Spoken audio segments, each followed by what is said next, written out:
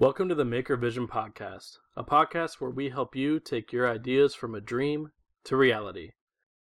Each episode will cover topics to help you overcome frustrations we all encounter in our maker community. I'm Trevor Wanamaker, a part-time maker running MakerExperiment.com, and my co-host Stephen Ellis is a part-time woodworker running Old South Woodcraft. We have both encountered bumps and pitfalls along the road we call making, and we are using this podcast to help you avoid the same pitfalls.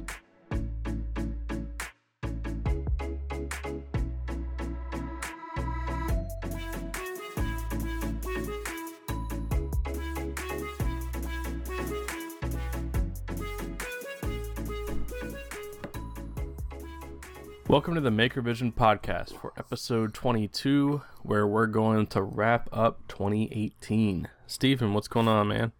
Not much, man.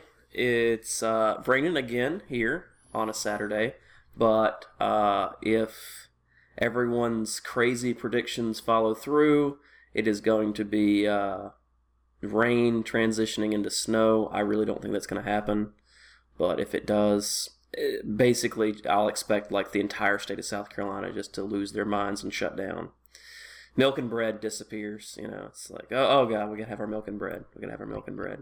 I still have never understood the milk and bread, and that's not. I grew up in the South, Carolina. and I've never understood that.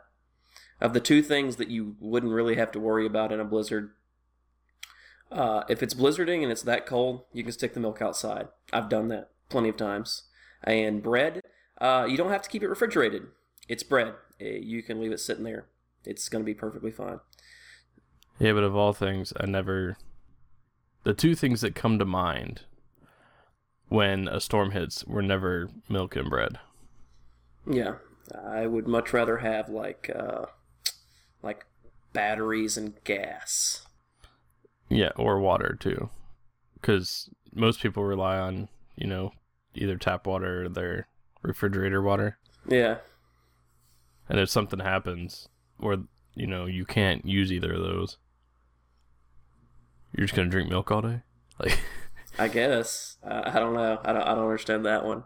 I guess maybe it was a time whenever like everybody had wells, so if your power goes out, well water doesn't work. So maybe there's that. I don't know. I hate well water though. It tastes awful. Spring water is delicious, but actual like a in the ground installed well tastes awful. Yeah. But I love spring water because I guess it's just fresh and doesn't go through all that nasty piping that's been in the ground for 60 years. So what are you watching this week? What am I watching this week? What am I watching? Honestly, I'm just kind of getting caught back up on everything. I think after Thanksgiving and like a couple of weeks, a lot of the standard sitcom shows pretty much just weren't like having any new episodes. So I think everything's come back around this week and last week. So there's that. But nice. How are you? And then what are you watching? I'm good. We just got, I told you about this last time, I think, that we just got Hulu. Hulu, yep. So I am currently watching Agent Carter. Okay. Which is pretty good. I couldn't get into it. I don't know. I just didn't like it. It was weird. Well, it's kind of cool because, well, for one, it's like in the 40s, or set in the 40s. And it's the first TV show that I've seen where, the superhero, or how do you want to refer to it as? The main character that's like the badass. The is protagonist. a woman instead of, it constantly being Jason Statham. So you have a heroine instead of a hero for the protagonist. So, which I think is a good thing. And I think it's one of those things that my wife would actually watch. Because she wouldn't watch the equivalent that would be, the normal Marvel thing that has the guy being the protagonist or whatever. Just normal, because every single one, she's like, yeah, this is boring. This is boring. But I think this one she'd actually watch. Plus, it's good to watch something different than the normal Marvel stuff, if that makes sense. Like, it's Marvel, but it's not normal for Marvel. I don't know if that makes any sense. A little bit. I know what you mean, because I've seen the show. I don't know. For some reason, I couldn't get into it. I thought it was good so far. Because the other show that I watched on there... Oh, what was the other show? Marvel's Runaways? Yes. Which apparently has a new season coming out soon. Gotcha. But they're kind of cool because they're not really quote-unquote superhero movies, even though they're Marvel, or superhero TV shows, even though they're Marvel. They're more like a standard sort of sitcom show, a regular TV show, but it involves a plot line that has superheroes and villains. Yeah. Well, in Agent Carter, there's not really a quote-unquote superhero. That's true. It more focuses on her, and she has no power. She's just really good at, being a secret agent. Exactly. But anyway, that is what I've been watching. And taking care of kids and, getting their homework done. Oh yeah. That's your normal go-to. Yes. Yes, it is. Yes, it is. I do not miss homework at all. That being said, I've done plenty of work at home. There's a difference between work you want to do at home versus... Honestly, I don't even want to do my work that I do for my job at home. No, I mean, there's... I would consider stuff I do for my hobby at times being homework. Because, editing the podcast is kind of like homework. It's stuff that has to get done. And it's very tedious. Yeah. And it's not something... I don't think either one of us could get into a grind of just doing it. Maybe if we were, actual video editors, we could just get into it and just grind it out and it would be no problem. It's something we actually enjoy. I really enjoy hand planing things, and anyone else that would have to do it probably hates it. Because to me, it's tedious, but it's a fun tedious. Exactly. Yeah, because I'm weird. You are. But that's not really news to anybody. It's just straight up the truth. Just straight up truth. All right, so what are we getting into for episode 22? My thought was to wrap up 2018. Even though we're not officially over with 2018 yet, as things wind down and we get closer to Christmas, I know either we're going to be super wrapped up in the shop, or we're going to be super wrapped up with other family things and holiday stuff. So we might as well kind of basically call this our end of year podcast. We will still have other podcasts before the year's over, but this is the one where we go back and kind of focus on major things that happened this year, what our big goals were, what our little goals were, did we hit those goals, just kind of overall what happened this year with you and I and our making. Yeah, sounds good to me. You want to go first? Do you want to go first? Sure. This year was a good year. I did not have as many sales as I would like for the year, but I don't think really most of us ever do have as many sales as we would like for the year. But I had some really good sales. I started off the year doing a bunch of charcuterie boards and serving platters for a local restaurant. So that really helped kickstart my year for making. I got a brand because of it. I did a lot more investment in the shop. Branched out and got walrus oil for the first time. And now I won't go back to anything else but walrus oil if I'm going to use an oil-based, food safe product. So that was a good way to start the year. I transitioned into using a standard workbench, or I should say a traditional woodworker's workbench. Got that built this year. Invested in some more tools to help with that, and just overall, most of the year was pretty good.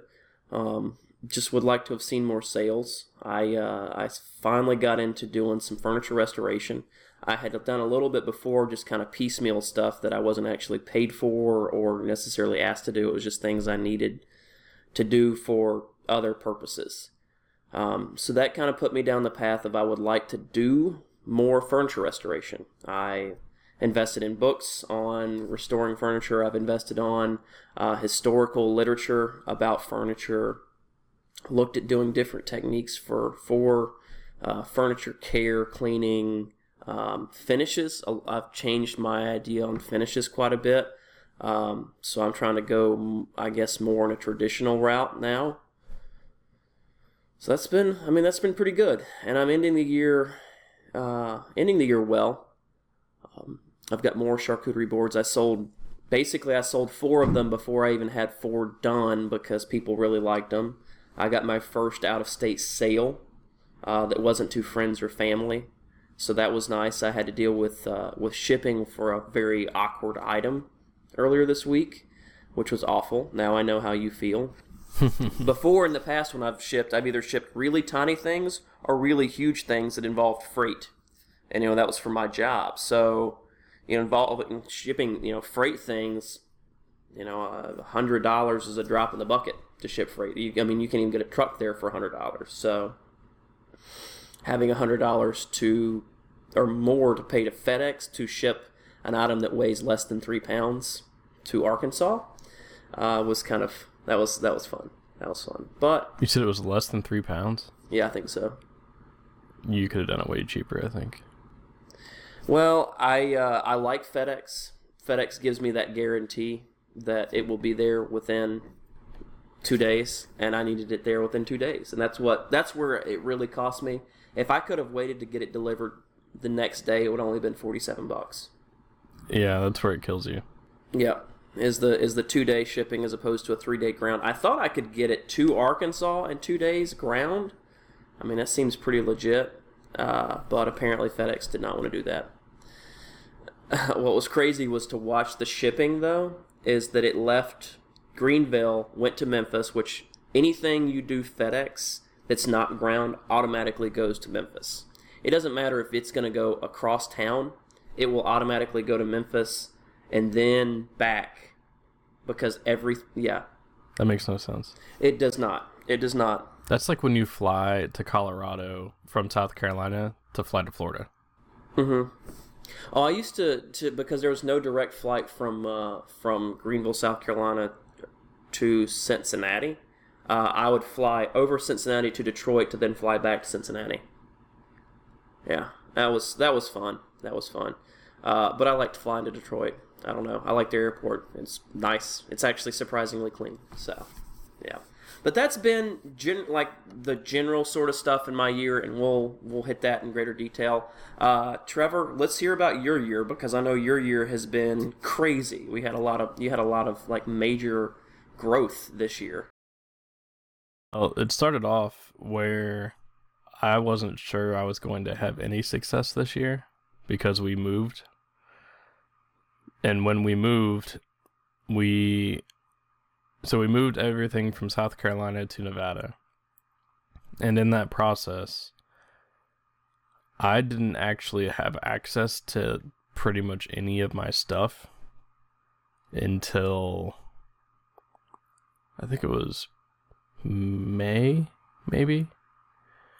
So you're talking, I'm 5 months into the year and I'm already not doing anything. So I didn't actually think this year would go very well from a maker perspective. And I got, I think, 1 or 2 orders for signs near the beginning. And this was the year where I decided to kind of target more influential people, for lack of a better term. And I made signs for people with a lot of followers that I actually enjoy their content, or people that I thought would, be good to give things to, and sent them out, made some signs. A lot of them promoted them pretty well. And there were 2 or 3 that promoted them extremely well, and I got quite a few orders from them.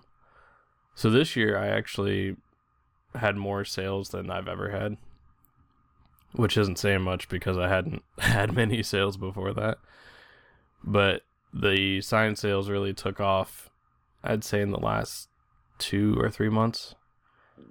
And there were some that were pretty big and some that were, the normal size that I do. But it was good because now I'm starting to grow on Instagram to a point anyway. So my goal was to hit 5,000 followers by the end of the year.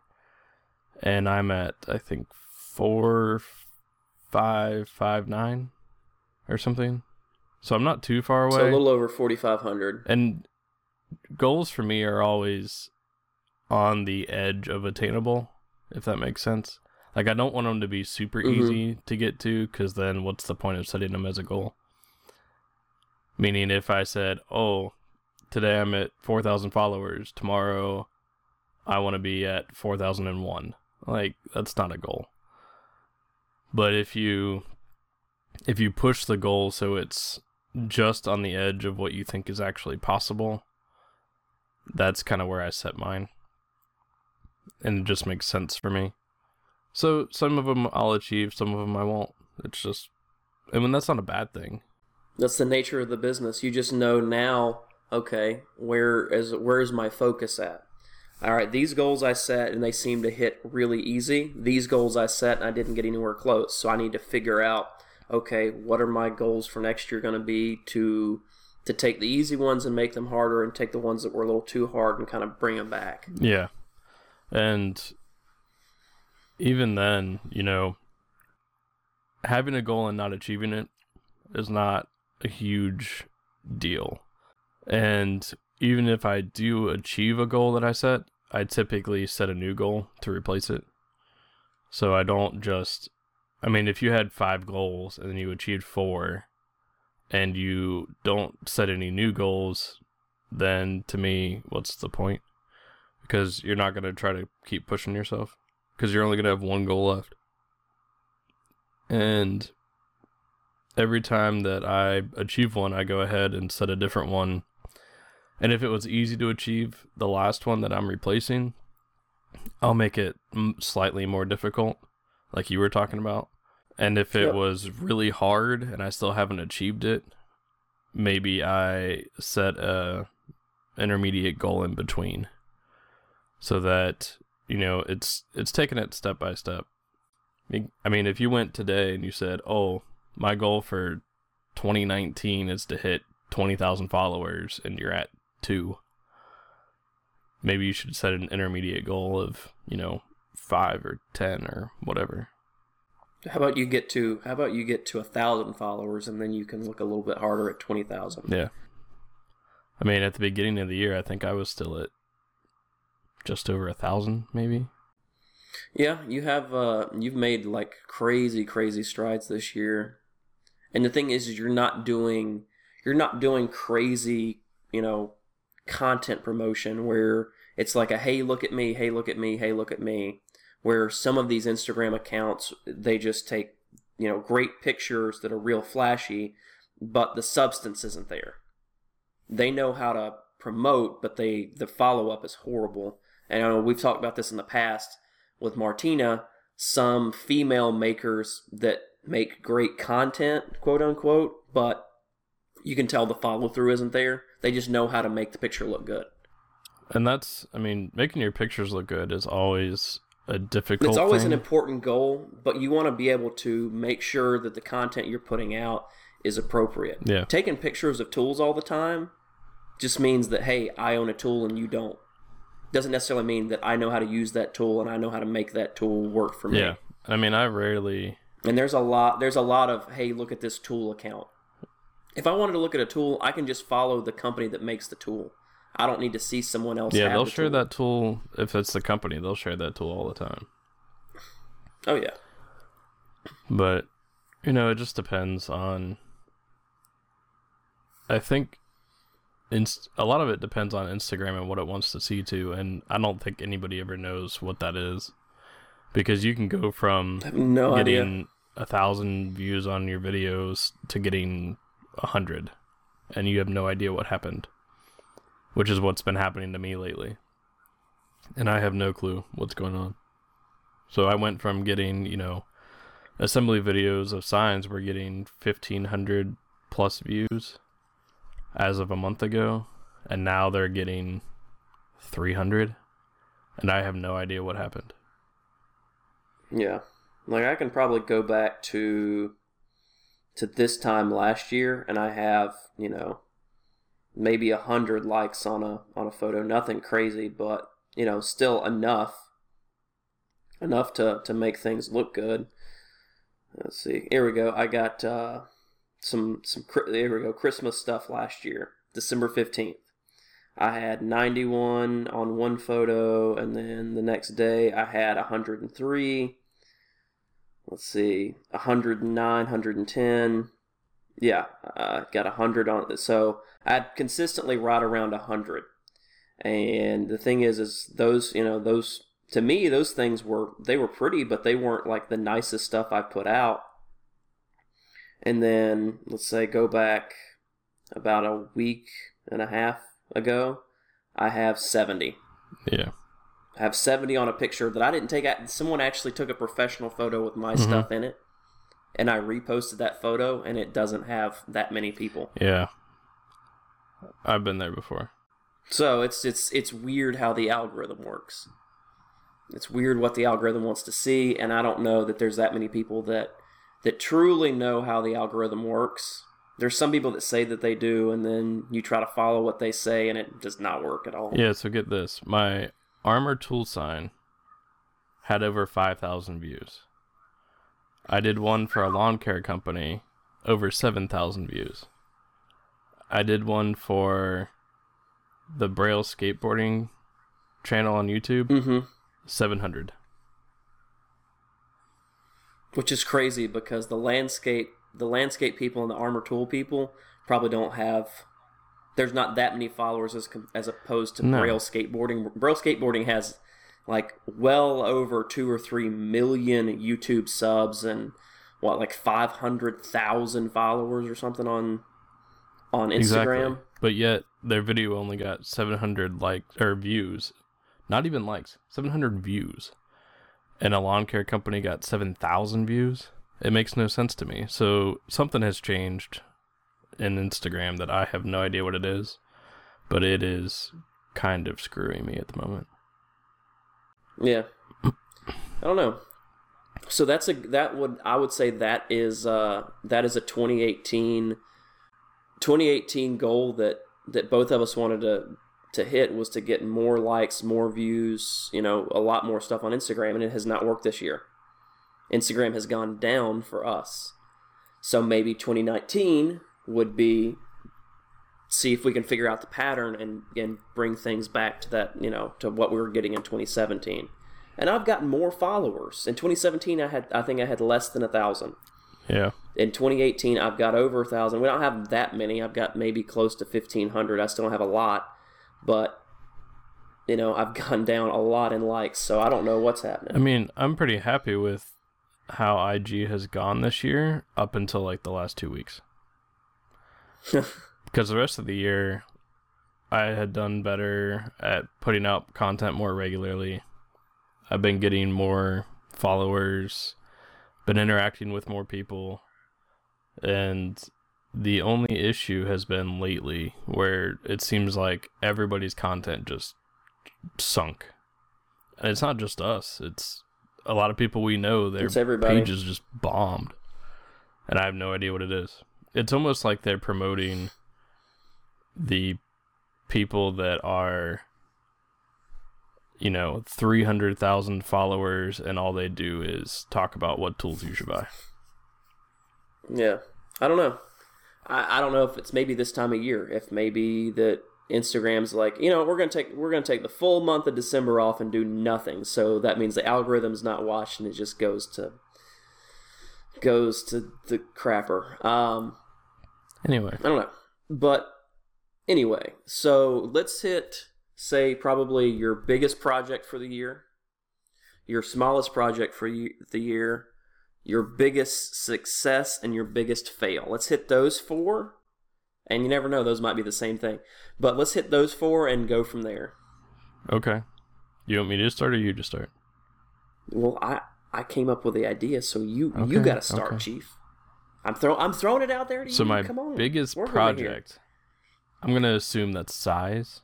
It's biggest project in either like monetary, like you have either so much time wrapped up into it or you have so much money wrapped up into it.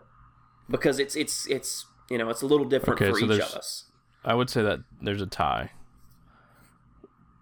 from a monetary and time value. So those would be the rigged sign that I'm currently working on that has all the LED lighting. That's kind of what I figured because you have so much invested in other non-sign materials.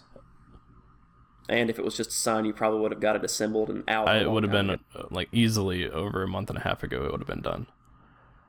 And then the other one is the Little Miami Handworks sign that was all acrylic. That one was one of the most expensive signs I've ever made because it had just the orange acrylic was like a specialty one that I told you about that I had to order a minimum amount. It was like crazy and just that material was like $260 or something. And I still had to order other material. So those two kind of tie for the most expensive / biggest ones and most time sucking ones. What about you? What was your biggest one?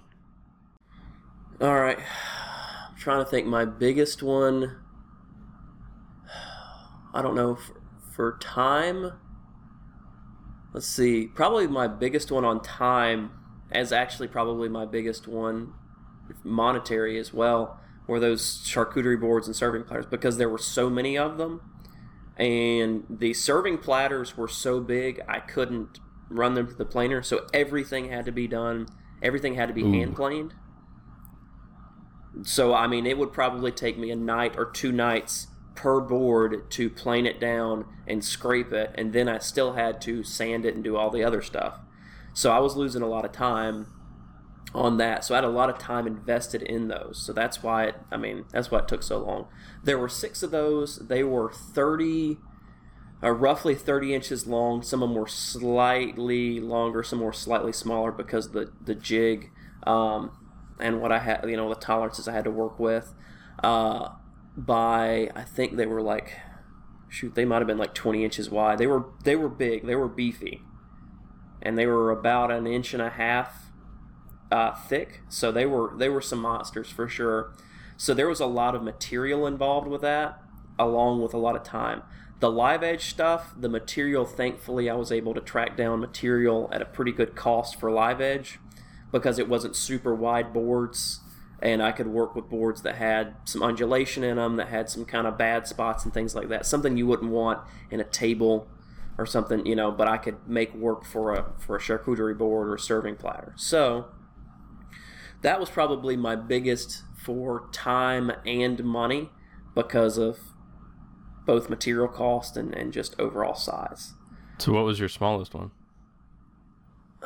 My smallest one? Trying to think. My smallest one. Probably my smallest one was that little side table I restored because it was tiny. Honestly, I had a decent amount of time in it, but that's because it took a while to strip and it took a while to fix all the pieces. Whenever everything was manufactured, it was just like slapped together. It was bad. So if I'm gonna put my name on something and restore something, I'm going to spend the time doing that. So I didn't feel bad about losing some time on that one because I gave her a better piece than she had originally started with. But it was a very small job. I think it was like $150. Nice. Yeah. So what is your smallest? Mine would probably I guess it's both size and time involvement, would probably be the Ox coffee one. Because it was only... Really? It was only 4 pieces plus the background. So the biggest or the longest part of it was painting it, then maybe cutting it. Mm-hmm. But gotcha. For me, it didn't take long to glue together, just because it was only 4 pieces. Yeah, there were 4. I mean, there wasn't a bunch of like crazy tiny detail in it either. And that's the other thing. The pieces were big for, the normal signs. So gluing down the pieces was pretty easy. Unlike some others where the piece was the size of an eraser on the back of a number 2 pencil. Yeah. So these were like, I think that the letters were 2 inches by 2 inches or 3 inches by 3 inches. So they were fairly beefy. So that had to be the easiest one of the year. That's good. See, honestly, I would think like your magnets or something like that, because literally that's just, you stick them in the machine, cut, and they're basically done. Well, I was only thinking signs. And then they're tiny too. Oh, okay. Magnets actually have like a residue that comes off the magnetic material that has to be cleaned off. So sometimes those are time consuming. Oh. So I didn't realize that. I thought it was basically once you cut them and kind of dust them off that they were done. Well, I usually have, if they're the metallic material that's really thin, I actually just run them under the sink and then dry them off. There you go. Yeah, so that's honestly, that's what I was thinking for you. But I mean, I guess that sign would be pretty efficient. I just thought it was a slightly bigger sign. It was 11.5 inches tall by whatever the proportional width was, which was probably about 12 inches. Gotcha. Okay. All right. So, what did I say? Biggest project, smallest project, biggest fail? Biggest maybe? fail. I'm going to go with the biggest fail that I couldn't fix without having to just start completely over. Does that sound fair? Yeah. So I did a sign for New Tide Contracting, which has, which this is the logo. So, sorry for the people listening that you can't see the picture, but it's got like a... Well, just check his Instagram page. It's on Instagram. There. It would have been in the last couple of weeks. Got a lot of really, really small pieces and a lot of super small details. Like if you zoomed in on the pictures, you'll see that the middle of the A is green, but the A is black. All of those are separate pieces. And the issue that I had on the first one of these was I glued the template to the sign. Not intentionally. It happened on accident. Ooh. And I tried to fix it and made it 100 times worse. So I actually threw it out and started completely over. That was my biggest fail. Nice. What about you? Nice. All right, so my biggest fail was actually not even a big project, but it was costly and just so freaking irritating. So every once in a while, I don't really post these on Instagram very much. I guess I should. Every once in a while, I'll find like a small chunk of wood that has a bark inclusion or has like a big like rotted out spot, and I will book match it myself and then glue it together. So that way it has this kind of very unique look. It's like, when you cut a snowflake out of a folded up piece of paper, whatever you cut is going to then make a, really unique sort of shape when you put it back together. So my idea was I'd book matched, I'd glued it up, I'd got it all ready to go, had taped everything off. I was going to fill the void with epoxy, and I thought that would look really good because it was a very bright white, like curly piece of maple with just a big bark inclusion in it. So I'd scraped out all the bark. I was going to fill it with epoxy. And this is where I hate ecopoxy. I will never use ecopoxy again. I had mixed it up according to the manufacturer's directions. Luckily, I didn't buy a lot, but it was still expensive. Mixed it up, started pouring it, and it went everywhere. I used packaging tape, which I've used plenty of times in the past to hold everything down. It started going through the seams of the packaging tape. It started making the packaging tape come loose, and it just poured out everywhere. Man. Yeah. So I got so frustrated with it, I just went out back and like drop kicked the sign and just let it sit in the backyard for like 3 days to harden up. So I had like little spots and globs of ecopoxy stuck to the floor for probably a couple weeks before I've eventually scraped them up. I hate ecopoxy. I'll never use it. It's awful. I've never used it. It's an awful, I've never awful used product. epoxy. Everyone, I feel like there's two completely different teams when it comes to ecopoxy. There's that Canadian walnut table company that I don't even know that they make tables anymore so much as they make wood cast in epoxy. I know who you're talking about. Yeah, I don't like them at all. I think their content's garbage.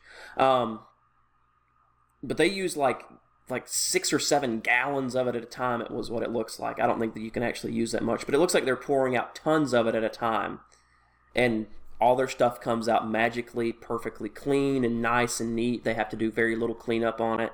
And then there's the other camp, which I'm in, that you try to do a small repair, you try to do a small patch. Either the ecopoxy gets too hot and burns off too quick, it's too thin and it goes everywhere, or it gels up and it never gets hard. Like you can push your finger into it. I don't know.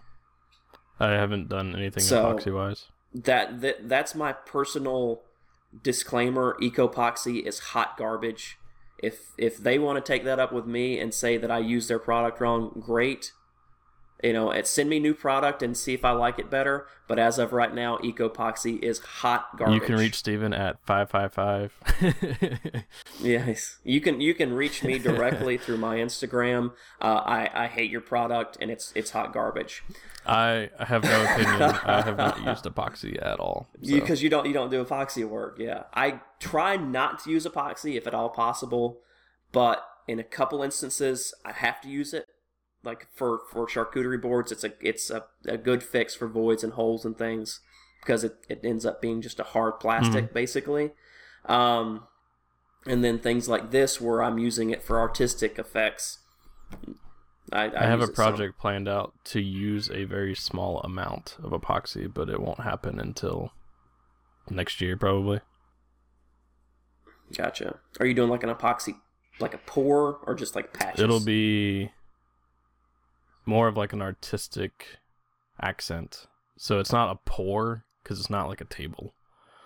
It's more like multiple tiny patches that aren't patches. Like I'm not patching wood. I'm specifically putting it there for an artistic accent. Gotcha.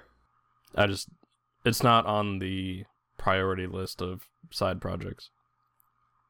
No, that's fine. That's fine. I recommend Total Boat. A lot of people have told me that. Yeah, Total Boat. Total Boat in Transtent, even though it's like, I think it's like $19 a bottle. Transtent's very expensive, but I mean, one drop will go very far. So. Yeah. All right. I guess smallest fail. Smallest fail? I mean, we got to compare. So, like, something that you thought was like a major failure at the time, but then you look back on it, you're like, this wasn't that bad. Anytime I've misplaced a letter. But I usually get it in the right spot afterwards. It just is a struggle at the time. Gotcha. Okay, so to me, this was just a personal failure. I was trying to pull the cap off of some, like the very, very thin CA glue that's like water. And when I did, it went all over, and I glued 3 of my fingers together. I glued my thumb, my pointer, and my middle finger together on my left hand, which makes it very difficult to get that apart because you need 2 hands to open acetone.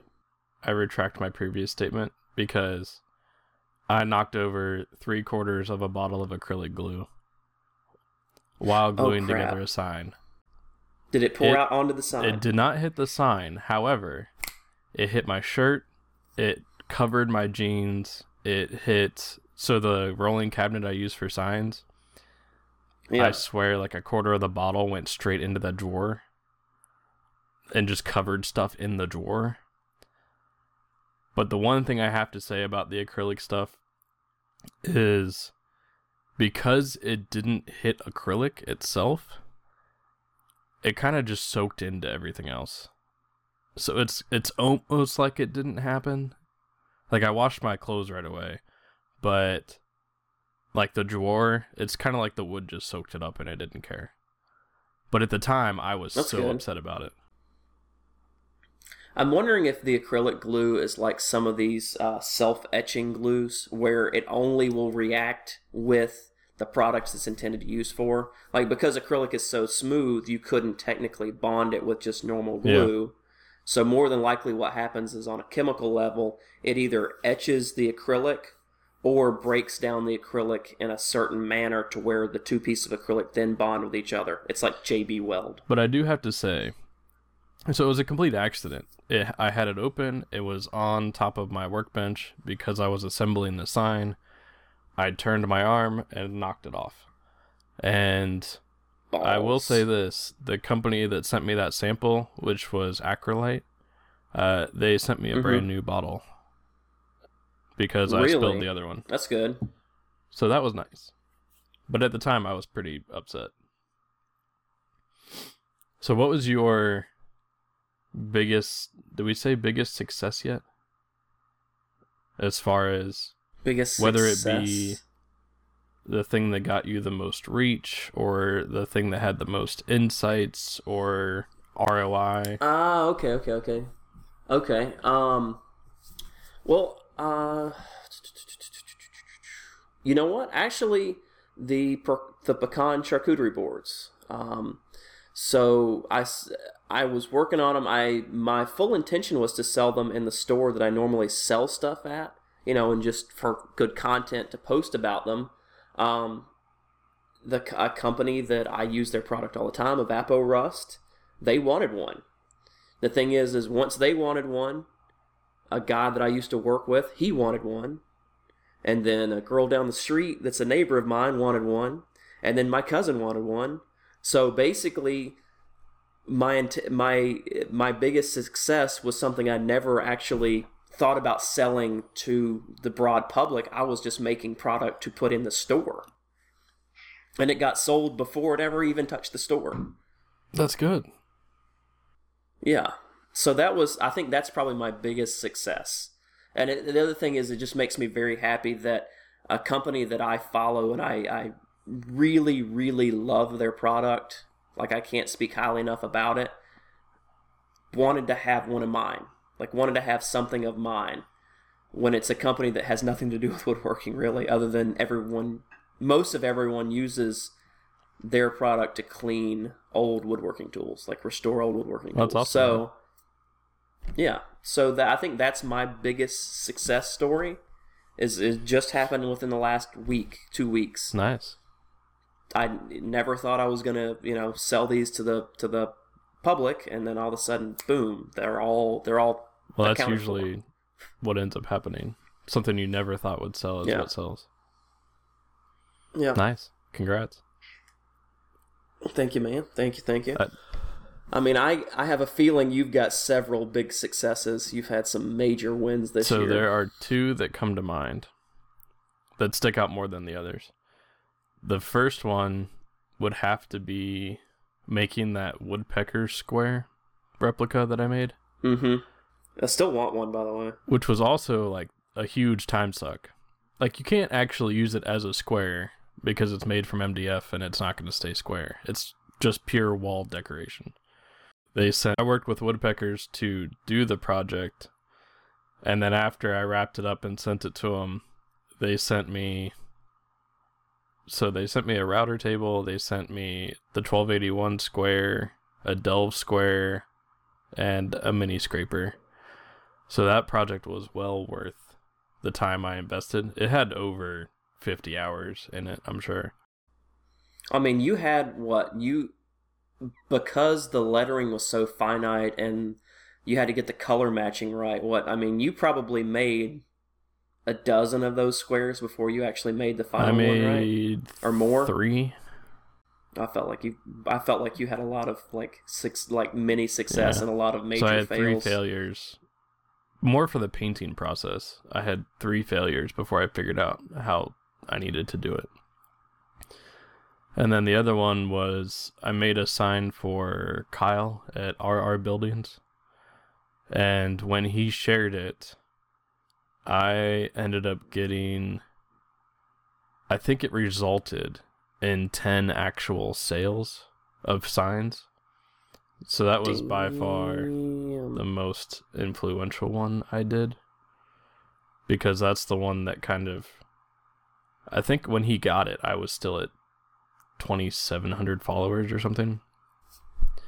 And after he posted it, I got all the way to like 3,800 in the same week. And got a ton of requests for quotes. And that one was... That one made a huge difference. Yes, it did. And I'm very happy about that one. I didn't. The thing is, I guess I didn't even realize that one was as popular as it was, because honestly, I was thinking in my head your two greatest successes were, of course, the Woodpeckers, but also the Wood Whisperer. When you did the Wood Whisperer, because I mean, he's got a major following. His was too. Like, it was still good, and I still got a lot of response from it. But I think what happened was, the community or the tribe that follows Kyle is a bunch of people that are not woodworkers. So they would want to sign, but they don't necessarily have the means to do it themselves or the want to do it themselves. I think that's the difference. Whereas most of the people that follow Mark are woodworkers and could make their own if they really wanted to. That's true. I think that's the big difference. But yeah. Speaking of, I just now followed RR Buildings. I guess I should have followed him before, but I don't know. It's like, I did construction for a long time, so yeah. I guess you don't, following someone else that does construction unless it's like crazy cool. It's just not something I think of necessarily. I got a new one for you. I do like watching like the plumbers and the mechanical guys, because that's always I got a new. That's always pretty cool. A new one for you. All right, what is one skill you learned this year that you did not have before? Ooh. Or something you learned this year that was new.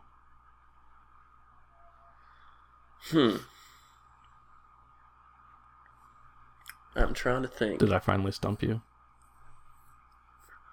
Oh, I'm trying to think of like the things that I have used that have really like impacted my workflow and things like that.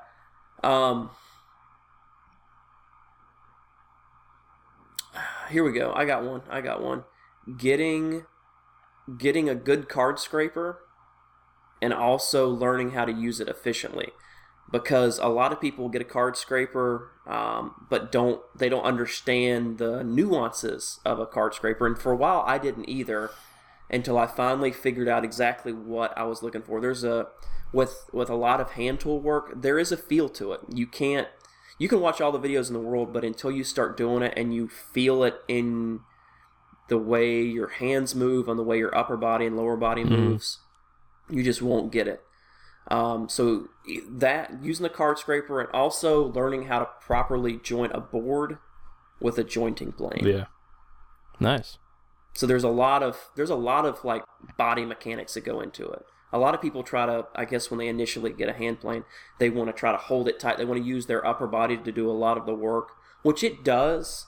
But when you're doing a long board for something you're not putting a lot of weight down on, you want to use your lower body, because you want to push through the cut.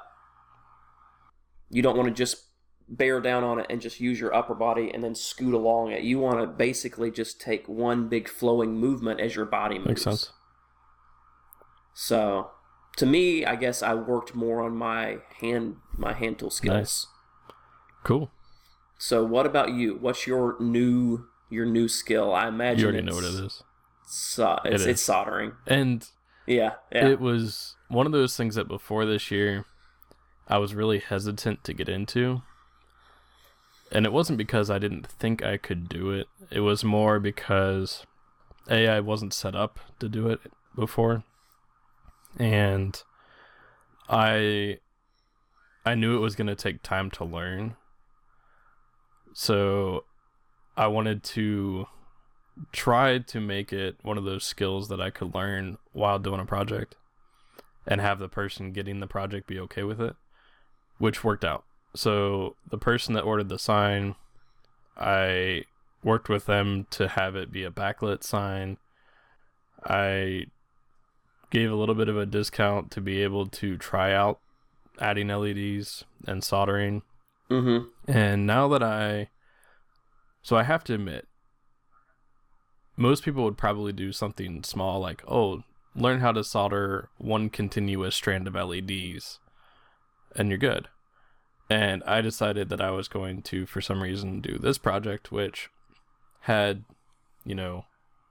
let's see, the letters of this sign. There are, let me count them. 1, 2, 3, 4, 5, 6, 7, 8, 9 different pieces that have to have LED strips on them. Mm-hmm. Anywhere from 1 strip to 4 or 5. And each of those strips, because they can't bend 90 degrees the way I was doing them. So I had to solder probably like 20 different strips of LEDs. And this was my first time soldering.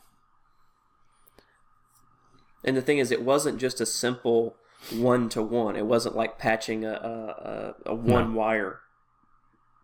They have, 4 different color codes? Yeah, there's 4 different wires. There's 4 different wires because you have 4 different color codes. If it was just straight up like bright white, yep, bright white LEDs, you would have 2 connections. That's it. But I'm happy I did it because now I know what I did wrong. I learned a lot from it, and it definitely put my troubleshooting skills to the test.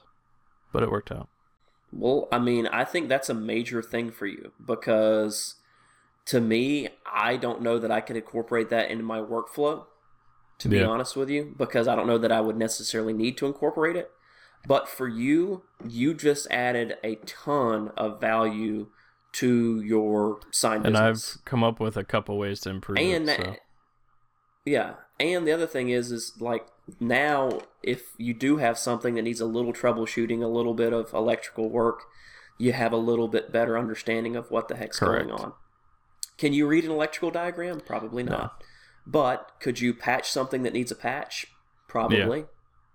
So you've added not just to your repertoire of making skills, you've added to your repertoire of just like general life skills. So I'm pretty happy about that one. Yeah. And then, is there one, like, the biggest thing that happened for you this year that we haven't talked about yet? Probably the biggest thing that happened this year that has dramatically changed making for me is this podcast. I never thought I would really be a podcast guy. One, because I hadn't had a computer in, half a decade. But 2, I just didn't think that anyone would want to hear me talk about anything. My wife all the time complains about, me just running my mouth off talking about woodworking all the time, just because it's, to her, she doesn't really care about it. It's not anything she has any enjoyment about. And most of the people that we hang out with don't really have any enjoyment in it either. So, most of the time I'm just ending up talking to myself about this sort of stuff. Yeah. I have to admit that was... So this podcast is probably the most major thing that has happened this year as far as making goes, because I've also got to add to my list of friends, add to my list of makers. If the podcast didn't exist, I wouldn't know anything about Martina at Naughty, and now she and I generally have a couple conversations a week about different things. She's very good about posting stories, and I'm very good about either picking at her about different little things, or asking her questions about stuff, or her and I just going back and forth in general. So I've made new maker friends. I've expanded my making, and I've also got to keep in contact with you, someone that lives on basically the other side of the country. That I thought when you moved to Vegas, I'm like, well, there goes like my only friend. My only making Well, it's friend. a good thing we started the podcast. It was. However, the podcast has been on your mind for quite a while. You just didn't think that the podcast would have me as the co-host. Yeah, because the idea for the podcast was around between Christmas and New Year's of last year. I thought we talked about it even earlier than that, but I think it may have just been like a, hey, you know what would be kind of cool? Well, yeah, that sort of thing, like in October last but year, I think. the holiday season is where it was really like, I should really do that because I knew I was moving, and I knew that I wouldn't have my shop. Yeah. So you needed to keep making fresh in your mind, and what better way to do it than to just talk about it, to share ideas and share goals and failures. And now we've done like over that. 20 episodes, which is crazy. That is crazy. And we're not technically to the end of the year yet. I think we're doing pretty good. So I can't remember whenever our very first official episode dropped. Because initially we had recorded 3 before we dropped them, but I don't even know. It's been a while. When the very first episode. Well, think about it. It's one a week, and we only skipped 1 week. That's true. That is true. So it had to be like June or July. All right, launch this Wednesday. Okay, so on July 23rd, we posted about episode 1 dropping. So we've been doing this since basically late July. We've had some crazy guests on. We've had some amazing guests. We need to do some more guest episodes. But as things got closer to the end of the year, a lot of people have picked up. So picked up their business and picked up a lot of making and just holiday stuff going on. So that's why we haven't involved really too many co-hosts. It's mainly just scheduling. Guests, I should say. It's also scheduling. It's very much scheduling. But we are actively seeking out a CNC person to definitely have that episode. That's been on the books for a while. We also want to talk about content creation, and we need to get up with one very specific person about that. Well, there's a couple that come to mind for the content creation. Well, I thought there was one person that said he would definitely do it. There is. And there's another one that if that person can't do it, I have an idea of somebody else. All right, cool. I have some good news, which you already know. What's up? What you got? It's unfair because you know okay. it. Yeah. But well, I am finally ready to share it, which is different. So I am upgrading to a larger laser machine. So I'm not going to give away the brand or what exact machine it is, because I plan to make a video about it and release that next week, hopefully. So the machine, I got a call yesterday that the machine will be delivered on Monday. So this podcast will come out Wednesday. So by the time this comes out, I'll already have it. And the plan is to drop the video hopefully on the same day as the podcast. That's the hope. That would be awesome. And for those that are wondering, no, he did not get a free laser. No, it was not free. He didn't get some major free laser. This man went out of his own pocket and is paying for it out of his own funds. It's gonna hurt. But it is very much going to hurt because I know what the price tag is. It's going to hurt, but so for those that see, a big piece of equipment and say, I'll never have that, I can never have that, who see the Powermatic 25-inch planer or like a 12-inch helical head joiner, you can have those things. You just have to work towards them.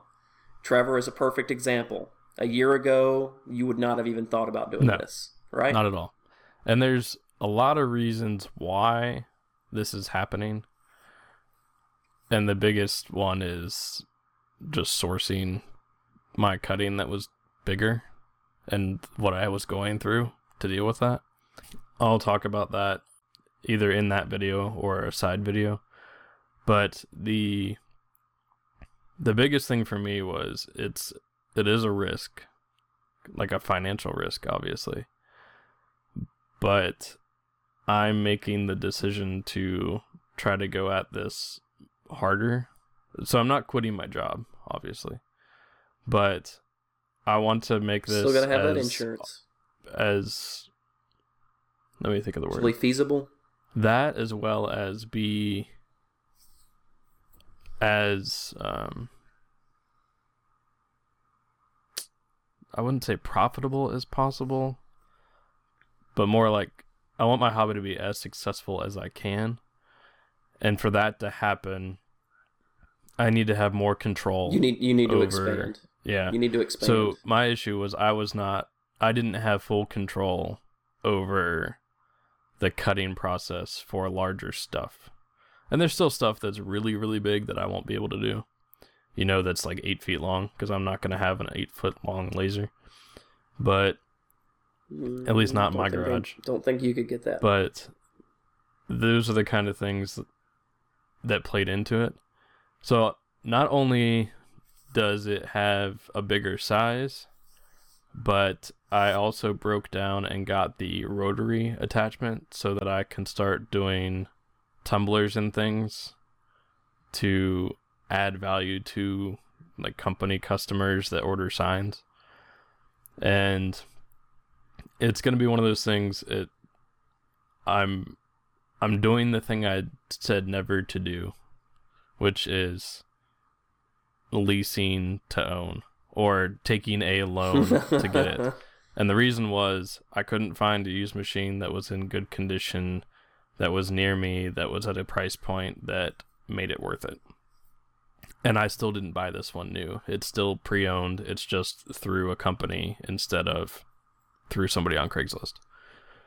Because people on Craigslist were wanting as much for this machine as the company wanted for the pre-owned machine. So it's one of those things. You're buying a used machine, but it's used with a warranty. It's got pre-owned. Brand new parts. Basically, it's like you're buying a 2017 car in 2018. Kind of, and it's it's a 2016, so it's only 2 years old. And That's these good. machines, so hopefully, it doesn't have that many hours. these machines will last 10 plus years. So to me, it's not a short term thing. It's one of those long term. It'll pay off. Short term, it's gonna hurt. So it's one of those things where you have to be willing to make that decision. Because a lot of people I know don't want to think long term. They have a very short term mindset where they're like, oh, it's going to cost me $400 today, so I can't do it. But if they continue to do something the way they're doing it, it's going to cost $4,000 over time instead of the $400 at the front. Yep. Granted, there are a multitude of reasons why you make decisions, but this one was one where I was getting fed up with trying to outsource locally and then outsourcing to Bill, who I was outsourcing stuff to. It just had a long lead time, and I can't keep doing that to customers. So hopefully, well, not hopefully, I'm going to make it happen where I put out a video by next Wednesday. And it's not going to be, one of those super awesome, fully edited things, because I'm not good at video editing. So video editing is something that I plan to work on in 2019. 2019 goal. That's one of them. We need to do that episode, 2019 goals, before the end of the year. Well, why don't we do that? Why don't we do that like in 2019? Because New Year's is going to hit in such a weird freaking time. So I have no idea what I'm gonna do like Christmas week and New Year's week, because they're just hitting at such a rando time. Very true. But I will be sharing all of that on my Instagram. So yes. So check Trevor's Instagram page, check podcast page, check the podcast website, because there's gonna be a lot of stuff happening. Yes. Mostly on Trevor's end, but I've still got some stuff too. So check out my page. I think the biggest thing makes me feel good. It's one of those things that I never thought would happen, and thankfully my wife is okay with it. So yes. That's the biggest thing is she doesn't care about what I make, but she is supportive of it in her way. So she's like, yeah, you can do it. But she has no interest in it. You can do what you want, just don't kill yourself and don't burn down the place and don't cause us to go bankrupt. 3 very simple, normal requests. Exactly. So now you do you. She's basically just like, you do you, leave me out of it, just don't screw up. Yes, pretty much. Yeah. But it's that's exciting. a good thing to be. That's good. It's a good way to have things. So, all right. Well, we have hit a lot of 2018. There's still a little bit of 2018 left for the year, so we've still got some more podcasts to go. So everybody, hang tight with us. Enjoy the holidays as they approach. I would hope most of you are cranking out them holiday, orders and getting everything ready to go. I know I am. I know Trevor is. So everybody be safe out there. Yep. So I will talk to you next time. Take it easy. Thank you for listening to our show. Be sure to check out MakerVisionPodcast.com, where we post valuable resources, tips, and info about anything we've talked about in today's shows or past shows. And all these things are to help your maker vision become a maker reality. If you have any questions or suggestions or any comments about what you heard today or once again in previous episodes, feel free to drop us a line at makervisionpodcast@gmail.com, on Instagram at makervisionpodcast, or through mine and Trevor's personal Instagram accounts, and that is Old South Woodcraft or Maker Experiment. If you like the show, please give us a 5-star review and just some really nice words to let us know how good we're doing. Or if you didn't like it, let us know what you didn't like about it. Either way, we're happy to hear from you. And you can go and do that on iTunes, Stitcher, or Google Play. Once again, thank you for joining us on our podcast, and we really look forward to hearing from you next week.